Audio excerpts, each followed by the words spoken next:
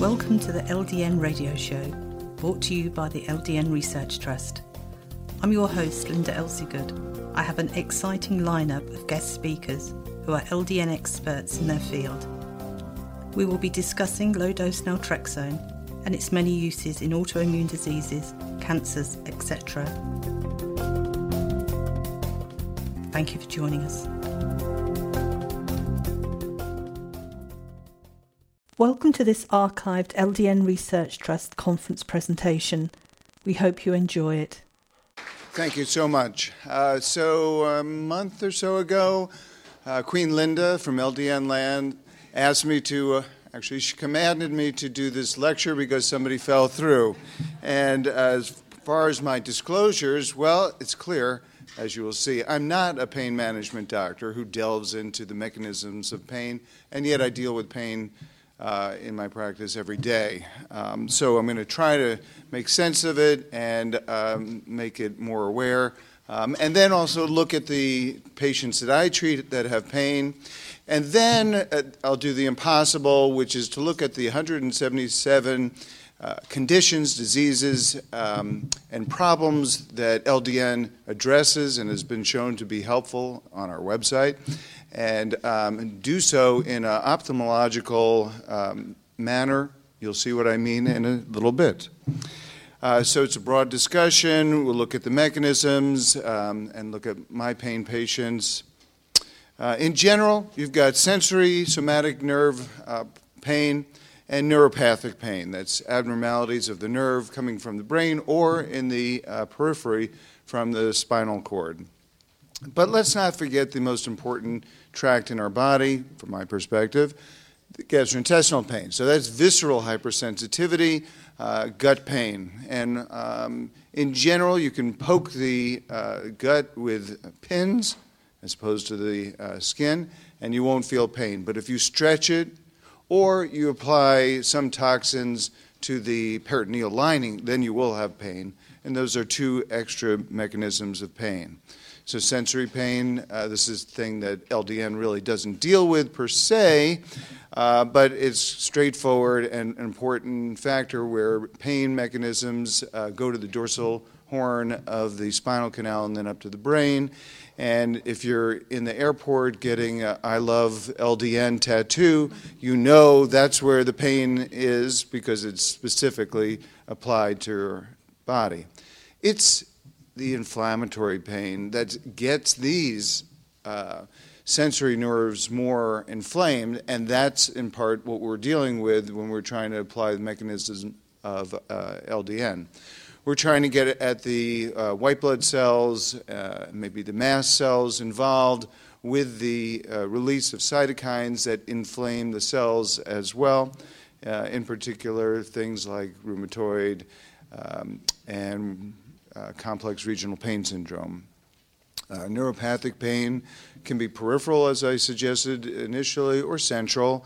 It gets very complex, but recruitment of nerves can result in chronic pain, and then also in the brain, excitation of the microglia, which are those stationary macrophages that protect our brain cells, the nerve cells up there, from damage. And live there for a long time, that can get excited and then develop neuroexcitatory pain. So with respect to peripheral nerve pain, we see a variety of things listed here. Complex regional pain is a phenomenal, interesting problem where pain drifts from one side of the body to the other, and it is associated with cytokine formation. The common themes in this are inflammation, ischemia, toxicity, trauma, and pressure. And central pain. Centralized pain can come from certain brain lesions, compression, but also multiple sclerosis patients and Parkinson's patients can have centralized pain. And so factors of inflammation and in the above two disorders, autoimmune phenomenon play a role as well.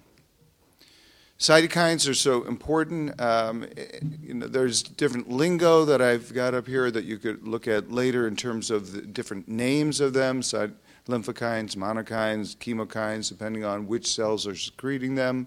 And there can be pro-inflammatory and preventative anti-inflammatory cytokines. So, for instance, the IL-10 is an anti-inflammatory cytokine, and IL-6 is one of the most potent pro-inflammatory cytokines. And this inflammation can excite nociceptive type pain. So the woman getting that tattoo may well have other things going on in her body that will make that pain worse. And then those patients who have CRPS that starts with can be a minor injury such as a fracture, and then there's local interleukins that are formed and stay there, and then subsequently circulating cells develop those parameters that cause pain elsewhere. So in terms of relieving pain, endorphins, of course, whether you give narcotics or you depend on your own endorphins, excite the mu receptor, and that's how we have analgesia. It's in the brain and it's in the spinal cord. That's where the mu receptors for analgesia live. Also, T cells and LDN are, of course, an important factor, and if you reduce the activity of T cells, reduce cytokine production by T cells, notably IL-6 and TNF-alpha, you may have a benefit. And then T cells can be regulated, hopefully, by endorphins and LDN in particular. And looking at that as a mechanism of action for pain in mast cell activation syndrome, and because certainly there's a T cell link between this condition. So microglia I pretty much reviewed. The key thing there is that there's a toll-like receptor on the microglia in the brain, and LDN blocks that. And perhaps what we just need are short bursts of that in terms of blockade to do its job to tone down those microglia. So here are the syndromes that I deal with on a regular basis. Certainly IBS and restless leg syndrome are the most common things I see, and I'm seeing more and more of postural orthostatic tachycardia, POTS, and I'm recognizing more mast cell activation syndrome patients in my practice than ever before. So irritable bowel syndrome, which I'm going to be tackling later this afternoon, there are certainly things going on with increased permeability. The T cells secrete TNF-alpha, which breaks down the permeability of the gut and allow excitation of T cells, and those secrete cytokines. In terms of giving LDN, you'll see approximately 50% of my patients have benefit. Interleukins, so inflammation in small intestinal bacterial overgrowth. I'm going to hold off on too much of this discussion, but a lot of things go wrong when the gut has too many bacteria in the small intestine. We get this inflammatory response, which becomes systemic and affects the pain mechanisms throughout the body. Also, in case I forget, one of the inflammatory markers opens up the vascularity, so it increases vascular permeability, and that causes leakage of inflammatory cells into an area where you might not want it, such as joints, for instance. Mast cells, I think, are going to play more and more an important role. We're going to hear from one of our speakers today who is in the lab looking at pain. Dr. Younger, I see him in the back there, and I'm throwing out this gauntlet to him that I'd love to see more work on mast cells out of your labs, because I think it's very important. 2004 was the first time the notion that mast cells are important entered the GI world with this work from Italy, and they found that the closer the mast cells were to the intrinsic nerves of the gut lining themselves, the more pain that patients had. So the graph shows that the more mast cells, the closer they are to the nerves, the more pain the patient had. And they also measure tryptase levels and histamine is definitely not just a thing that makes you itchy, it's actually a nociceptive chemical, causes pain. Mast cells are also shown to be important in chronic pelvic pain syndrome, such as IC and chronic prostatitis. And this is where mast cells get really interesting. These scavenger cells are important in our healing and produced in the bone marrow and then migrate to tissues and generally don't circulate in the blood. Can be stimulated by many different things. Even in the brain, there are chemicals that will activate mast cells. And so perhaps some of what we go through with stress and pain is partly CNS driven. In the gut, a variety of conditions that maybe destroy the gut or activate gut factors will trigger mast cell migration. And when you get the cell that has over 200 mediators that can be released, some which cause vasodilation and flushing and hives, and some that cause inflammation and pain, things get exciting. So that's IBS. Restless leg syndrome is a thing that syndrome that I've been working on since 2005. It's very interesting. In terms of why people get pain, a lot of my refractory pains that come to me for an second opinion, is because of pain. So the syndrome is basically the compelling urge to move the legs, usually associated with discomfort or pain, relieved by walking temporarily. And so there is some interesting data showing decreased numbers of endorphins in the brain, and there's decreased iron, likely due to inflammation and possibly this hormone called hepcidin that the liver makes. And if you add endorphins in the means of LDN, then there's a decrease in pain, both with or without antibiotics, because there's an overlap with small intestinal bacterial overgrowth. And in the bottom line, about 57% of my patients improve, and more details are in the LDN book for $20. Thank you, Linda. Fibromyalgia, I'm a neophyte in this. I was sitting at a table the first night having dinner with the fibro team of the world, and it was really very interesting hearing all the modalities involved. Let's just not forget the gut. There's a high incidence of small intestinal bacterial overgrowth, which plays a role. There have been microbiome analysis changes, so dysbiosis is part of it. And I'm going to skip over this since others involve more than me. Complex regional pain syndrome. This is one of those cases of the year. I presented it at another conference and finally was accepted for publication. And a woman with obstructive sleep apnea, which on its own causes inflammation, small intestinal bacterial overgrowth, yet another inflammatory pain condition, and Ehlers-Danlos syndrome, yet another pain condition, suffered for 8 years.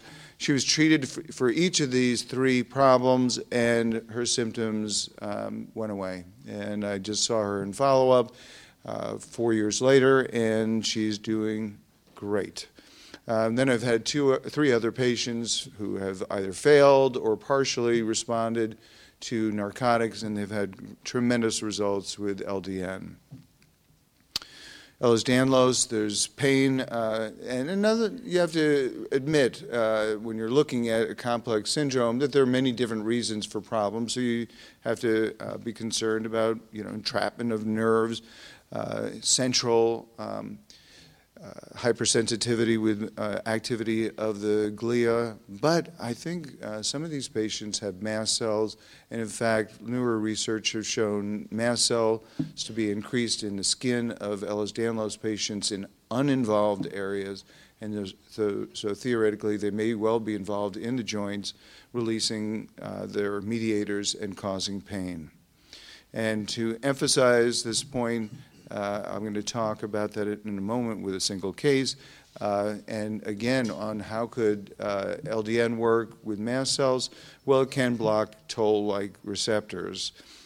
So you're looking at the elbow of a patient who has celiac disease. It was recognized. She went on a gluten-free diet.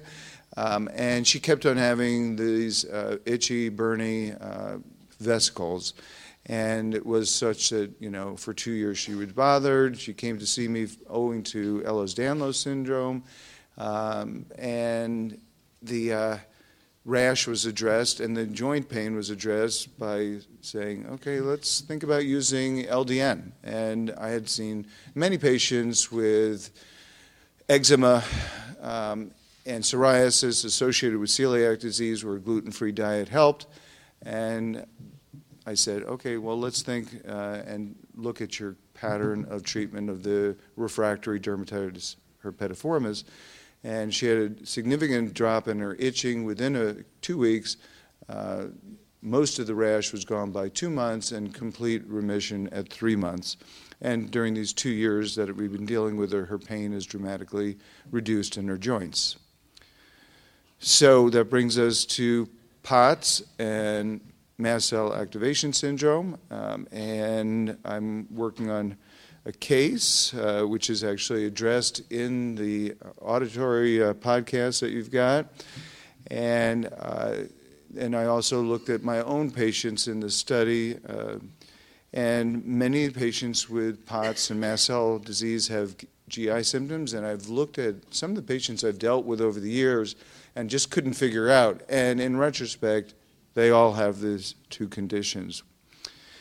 And just in the patients that I had, LDN, let's focus on the bottom paragraph for time, LDN helped GI symptoms on their own significantly, and 5 out of 11 felt that their POTS symptoms got better. So mechanisms of action, perhaps through reducing T cell activity, which plays into reducing mast cell activity, possibly reducing B cell activity, reducing autoimmune antibodies that are causing POTS. And then the last pain condition that I've dealt with is sarcoidosis. So I saw a patient who presented with large lesions in the spleen and enlargement of the liver, and the radiologist cannot rule out malignancy, so the intern referred her to me for evaluation. She had a long-standing history of sarcoidosis. She was taking tetracycline chronically to suppress pain in her skin. She had this what she described as a hot poker pain in the facial rash, which was under remission when I saw her because she was taking suppressive therapy with an antibiotic. So this patient received 4.5 milligrams of Naltrexone, and she was able to get off of tetracycline, and all the liver lesions and all the spleen lesions went away. So this is going to be published soon in press. It's been accepted. And then a patient of mine presented with abdominal pain. She was actually my nurse, and so biopsy showed sarcoidosis, and she had significant pulmonary problems as well, and parotitis, and joint pain. And all that went away with LDN, and I see her on a daily basis, so I know whether it's working or not. And it's working. Okay, and we don't know what triggers the T cells, but certainly if you do a biopsy of the sarcoidosis, the non-caseating granulomas, they're all a collection of T cells. And we know from yesterday's lectures how important it is to control cell growth, and that's what's happening in sarcoidosis. And I would love to see more patients like that. So, how much time do I have? 15. Really? Okay, so we'll have more time for others to talk because the rest of it was meant to be, well, why do LDN responsive diseases, disorders, and conditions get better? So, I'm not sure how many Vimeos we have on the website, but quite a few, and over 600. And we have so many reports by physicians, patients, and pharmacists that LDN helps so many things. So what's central to them? And could it be inflammation? Most likely. And could some of it be pain? So when I started looking at this list originally, it was all alphabetical and coming up with things, some syndromes I'd never heard of before, actually. And so as I became close to Linda, I said, Linda, my brain doesn't work this way. I need to put it in terms of if you're an ophthalmologist, you're going to look at your patients and look at ophthalmological diseases, whether they have some kind of joint disturbance as well. And likewise, if they have GI diseases, they often have other problems in other organ systems. And so I took those syndromes and categorized them. So that's what you'll see when you go onto the website.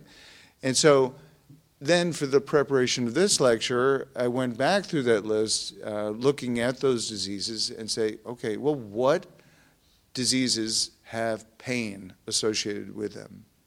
So this was going to be a very quick eye chart exam, if you will. So just by organ system, if you look at the cardiovascular, so whenever you see any of these syndromes in color, like Dressler's, Kawasaki's, and polyarteritis nodosa, the latter being a vasculitis, those are the syndromes that have pain associated with it. So I'm just going to flip through the slides leisurely and show that skin really has many conditions associated with pain. And dermatitis herpetiformis, so I showed you an example, that can be painful and uncomfortable. And a tremendous number. And just to point out that Haley disease was published recently in a dermatology journal, which is finally exciting because the dermatologists are the least likely to adopt new things. And there were a couple different editorials saying this is exciting. And in fact, the case report was followed by a case series, and that's interesting. And psoriasis is painful too, and we had a wonderful talk on psoriasis by Deanna, and we're going to talk about even getting our cases together for a case series. Even ENT problems can be associated with pain, endocrine, and I do want to point out to Paul, that was just brilliant and so exciting to see experimentation in diabetes. It makes sense, and I'm looking forward to sharing that with my endocrinology colleagues. GI problems, certainly pain is associated with many things on the list, and I'm going to be talking about the role of pain in irritable bowel syndrome with LDN, and inflammation, hematological conditions. Now, I didn't highlight malignancies so much except for myeloma, ovarian cancer, and pancreatic cancer because those do present with pain. And of course, if there's metastatic involvement, many patients with cancer have pain, and so, but in terms of direct mechanisms, it's not so much. The neurological conditions are really chock full of these inflammatory pain conditions, as you can see here. Even more. And in terms of keeping your eyes open, even the eye doctors will see patients who have pain, painful conditions, and therefore these patients have reported to LDN Research Trust may be getting better in part because they're addressing inflammatory pain and inflammation elsewhere. Pulmonary disease, renal, rheumatological, chock full of inflammatory conditions, such as fibro, of course, that all of these conditions, and we started off the lecture talking about rheumatoid arthritis and the role of cytokines causing excitation of pain, and winding up with this list here, including the sarcoidosis.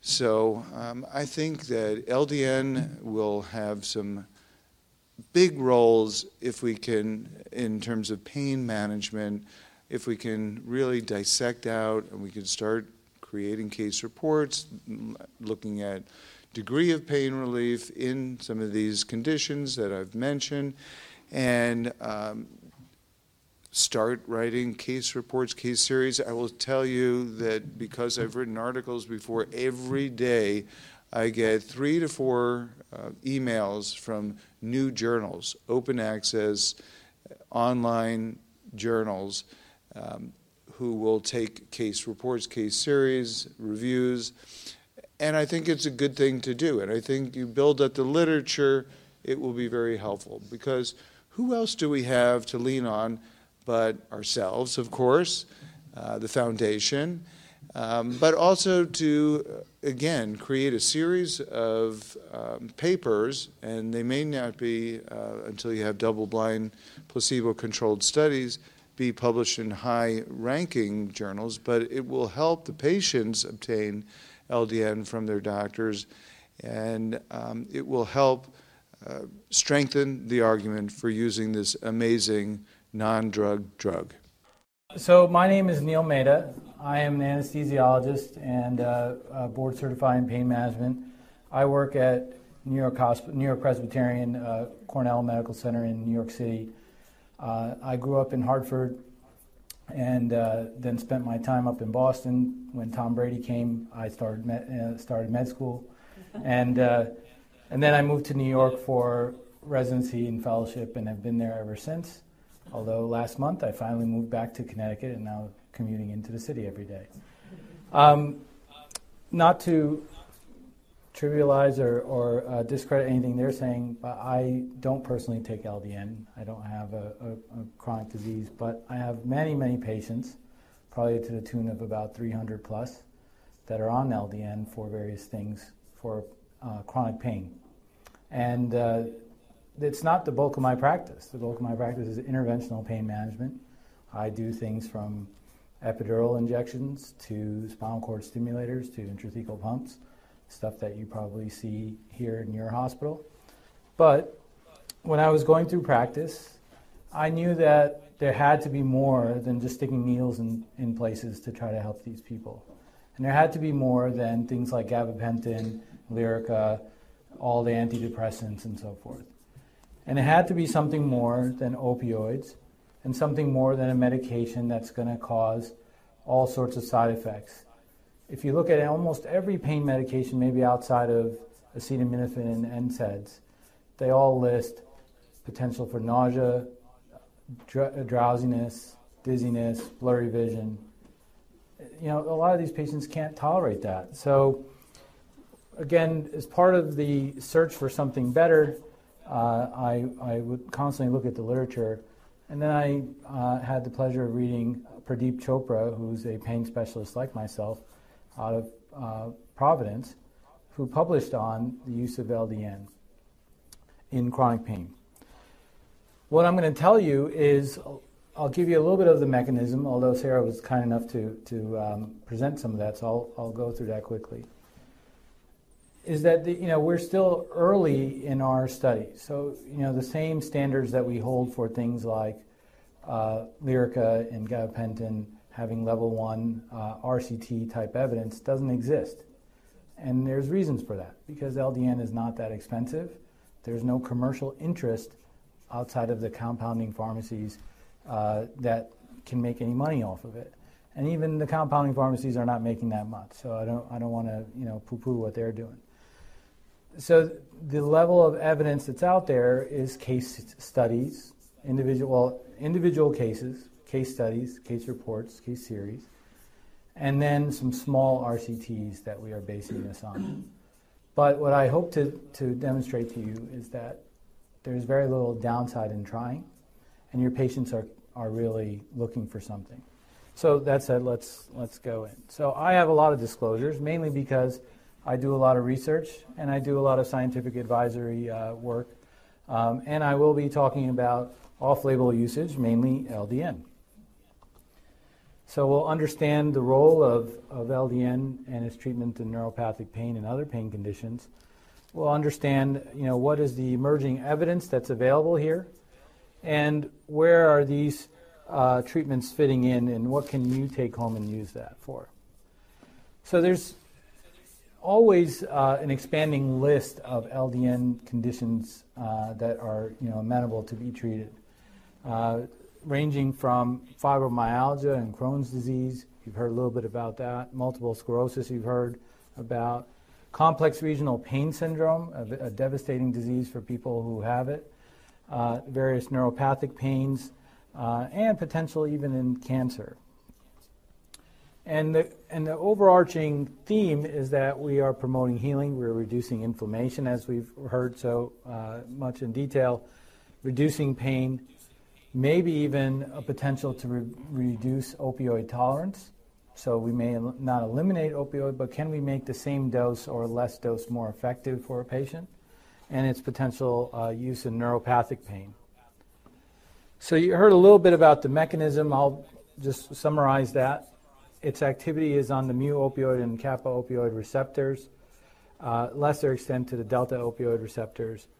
We already know that its true indication is for opioid and alcohol abuse, and that's at that 50 milligram dose. But we're ranging anywhere from 1 microgram to 6 milligrams is the typical dosing that you see out there in the literature, and that's what I use. Now, there are some people who use more. There are some people who are thinking about even less, potentially. And these are all oral doses. There are even some talks about intrathecal uses and so forth. But that's, again, very, very limited evidence there. And then there was this misconception that if it's like the 50 milligram dose, that it would potentially cause withdrawal when you're on an opioid. And that's not true. So you can use these doses with an opioid, and I do almost every day, and I use it with buprenorphine, tramadol, and have combined with other opioids as well very easily. And so you know that this is temporarily causing an inhibition of these opioid receptors, and therefore you're seeing a response with a production of your natural endorphins. And that's what's leading to potential for pain relief there. You have antagonizing of the toll-like receptors, activity at the glial cells, and all these activities against the immune system that you've heard in more detail just now. So again, summarizing that, you see a lot of mechanisms of action here that could potentially impact a patient's chronic pain. This is a paper on describing that opioid rebound hypothesis, again, to put a little bit of evidence behind why a patient would have an increase in production of endogenous opioids in their body. And then we talked about a combination of LDN and opioids. There was actually a product that was out there, and the idea was that if you combine oxycodone with LDN, that potentially you could impact and reduce the chance of tolerance over time. But it wasn't really viable because it was a fixed dose of oxycodone, and we know that oxycodone does not have one set dose for our patients. There's a range of folks that a range of doses. Therefore, it sort of fell out of favor. But combining oxycodone or other opioids with, again, ultra low dose or low dose naltrexone has potential. So you've heard of some of the papers already that are out there on fibromyalgia from Jared Younger. Again, patients receiving 4.5 milligrams of LDN versus placebo. Small case series of 30 patients, and you see an impact in pain relief and improvement in mood. Good enough in a condition where it's not that responsive to our traditional things like gabapentin, Lyrica, and Cymbalta. Then you have my friend Pradeep Chopra, who has published on CRPS. are there folks in the room that don't know CRPS? Okay. So complex regional pain syndrome, also previously known as reflex sympathetic dystrophy, in real lay terms is essentially a false alarm in your body triggering a pain response. These patients may or may not have had a history of an injury like a nasty car accident, a crush injury, some sort of nerve compression, or potentially sometimes we don't know why, where they have severe pain to the point that even wearing clothes or the wind blowing can react and trigger a pain crisis for them. And it's pretty debilitating. There's limited treatments out there for them. And most of the treatments are pretty aggressive. Things like ketamine infusions, spinal cord stimulation implants, or heavy dose opioids. So here we have the potential for LDN making an impact. And this was in the top left, you can see a pretty severe case and then the reversal of that for this patient. And then here's another case, a similar type thing. Again, a patient with disfigurement, discoloration, potential impact on their nail beds, all related to the CRPS, seeing reversal with that, starting at 3 milligrams daily and going to 4.5.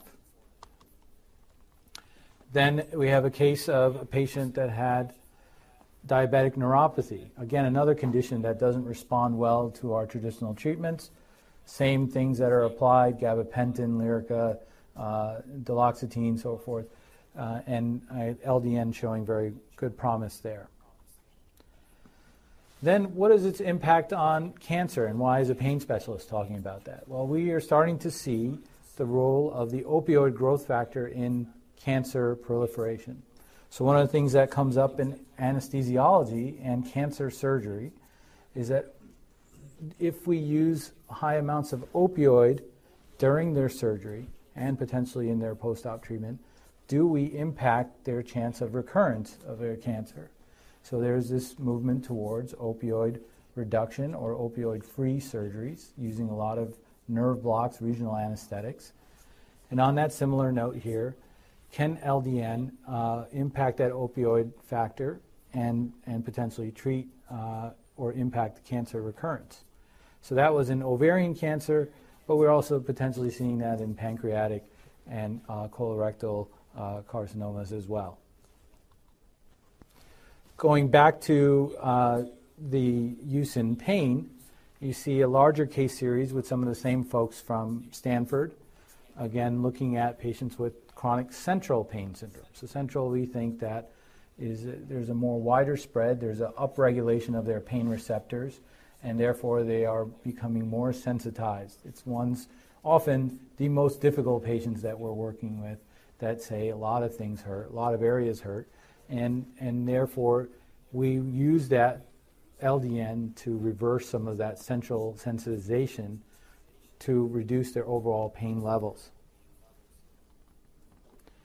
So then the question is, are we impacting pain or are we improving something else? We've talked about studies that improve mood, but here's a study that used a questionnaire and they found that the highest impact was actually in energy level more than pain relief. And yet patients really like that. Again, all their treatments are potentially sedating, and here they have one that's giving them energy. Now, some will actually acknowledge that that energy level comes at all times of day and night and leads to insomnia. When we were originally talking about LDN, we said that the endogenous opioid production is the opportunity for pain relief. The thought is that you produce most of that at nighttime, so therefore should we use LDN at night? But I've talked with colleagues about this, and we find that switching these patients to AM usage doesn't really negatively impact their pain relief, and they get daytime energy. So now I offer patients to take it when it's most convenient for them, either first thing in the morning or last thing at night. So as this is becoming popular, you see more and more people on it. I'm trying to do some retrospective studies at Cornell, and people spread the word of LDN. My colleagues are using it in the pain management clinic, but now the GI docs are using it, and now the other departments are starting to get into it. So we're seeing a nice proliferation of usage. And that's happened globally, partly because of the efforts that are happening from Linda and so forth. So all good things. But we also, as scientists, want to know, what is the impact on usage? Is it popularity that's coming from the usage of LDN, or are we truly seeing a reduction? So there was a TV series in Norway that talked about LDN and all the wonderful things that I'm sharing and Sarah has shared with you. And one of the things that they talked about was that opioid usage was a crisis in Norway as well. And in the documentary, they briefly mentioned that it may interact with opioids, and therefore it's advised to come down or discontinue their opioids. So they saw a big impact in in LDN usage from 20 to 15,000 in just a matter of 2 years, and the annual opioid consumption was dropping significantly. So excitement for it, but we have to take it in perspective, be a little bit critical of it. And some claim that it can cure everything from cancer to multiple sclerosis. I think the evidence is showing, but we need to do more tests. Going back to some of the other evidence that's out there, 2 studies, total of 46 subjects, looking at Crohn's disease. This particular study showed that there's insufficient evidence to conclude the efficacy of LDN. But again, this is on a population basis. I hope that between Sarah and my talk, you'll see that there's very little downside to trying LDN. And so the opportunity to try it and maybe have a different result is there. In MS, safe therapeutic option, efficacy is unknown in this particular study, but we have living evidence of it here in the room. So then if you just do a literature search about everything that comes up with LDN, and that's part of my job is to help you, see that, you'll see some things that contradict each other. So here's a particular case report of a patient that came to the ER, was on LDN, received a minimal dose of opioid, oxycodone, and the patient was obtunded. And the authors conclude that they think that the LDN caused that. I'm not sure. And on the other side, we had another patient, 48-year-old, admitted for surgery, for emergency surgery due to perforation, received intra-op opioid to manage the pain for that surgery, and required basically everything in the hospital to put that patient down. So, contradicting each other. Again, when you have case reports, that's the lowest level of evidence besides just expert opinion. So you have to take that with a grain of salt. So what are the future directions? Well, can you combine this with other multimodal therapy? And the answer is yes, and there's very little downside. It doesn't interact with anything that is of significance in the pain community world. And so here they combine it in pregabalin or gabapentin in fixed dose ratios, and they showed in a basic science rat model that they showed a reduction of allodynia there. Other future directions, looking at the basic science of what inflammatory markers are being reduced and what cytokines are changing with the usage there. So I alluded to this in the beginning. Why is there a lack of these high-quality trials, the same level of trials that you would need in the FDA? And that's because LDN is cheap. It's one of the few things that we have available to us in such an inexpensive way. So I prescribe LDN. I use a tablet, and I use a particular pharmacy, and they give me 60 pills for $35. I asked the pharmacist in the back of the room, what are their charges? They're right on the same price. And so it's available to you, not just one pharmacy, but a number of pharmacies. And it's very flexible in that dosing, and you can get a patient onto a particular dose and potentially even reduce it further in cost. But because there's not a lot of profit margin in this drug, somebody's got to pony up the money to do these large-scale studies. So how do we get around that is we spread the word, and hopefully you collect your data through use of resources from Linda and the Research Trust and the app that's out there for LDN to enter in your patient data. And hopefully then we have a larger scale database that can look beyond just 10 patients or 15 patients and see real impact. So that's what this is. This is the grassroots movement of folks that are interested and believe in it and now use it. So we talked a little bit about dosing. If you look in the papers, most of the dosing from Stanford is somewhere between 3 and 6 milligrams, maybe even starting at 1.5. And that paper is pretty popular. So every time I see a patient that comes to me from a different colleague, it's really just that range. But if you talk to more and more folks, you'll see that there's a broader range, and also the interval of dosing varies. So when I first started, I was starting at 3 milligrams a day and maybe up to 6 milligrams. Then I started lowering my starting dose because some people were responding even sooner. And then I met some other colleagues that were using microgram dosing, and they were changing it every 3 days, going up from once a day to 2 times a day to 4 times a day. So there's still a wide range of this dosing, and we don't understand it. And it's not necessary that more is better, because people have responded at milligram dosing, people have responded at microgram dosing, and they have failed one or the other first. So I have taken somebody at 6 milligrams with no relief and brought them down to microgram dosing and seen a different response. This is frustrating for me, just as I'm sure it's frustrating for you, because how do I make sense of it? How do I, try to start a patient on it? But it also gives me hope for patients to understand that, hey, this is not an overnight fix. I have a number of patients that I try for about a month, and we stay in touch, and I see them back at that 5th week, and they tell me, I'm not sure. I'm not sure that I'm seeing a difference. And so we talk about discontinuing it, and probably 50% of the time they call me back and say, I actually do realize, and I've started taking it again.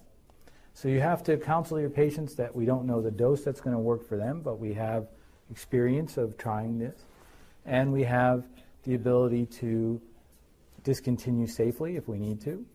The chance of an adverse event is extremely, extremely low, and that they may only notice it once they stop it. And that's hard, but at least educational to them. So how do you obtain it? You guys have sat through our lectures. So you have a pharmacy in the back of the room that's kind enough to sponsor the talk. So you need a compounding pharmacy. If you send this to CVS, they will inevitably call you 30 times and tell you that they can't make 1 milligram, and that they will give the patient 50 milligrams. And that's happened, and that's an adverse effect to the patient, so don't do that. And then you want to use this as part of your multimodal therapy. There will be some patients that respond with just this, and that's great, but they'll probably still need other treatments like physical therapy, CBT, other neuromodulators, and so forth. And then be careful about pseudoscience out there. That's me being the scientist and critical of that. Look for stronger evidence before you cast it widely. Use it, but understand that it may not replace other therapies that are out there for chronic disease. So, in conclusion, LDN is extremely safe. It's one of the few things in pain management that has very little downside. But it has a small body of evidence that we are growing, day by day.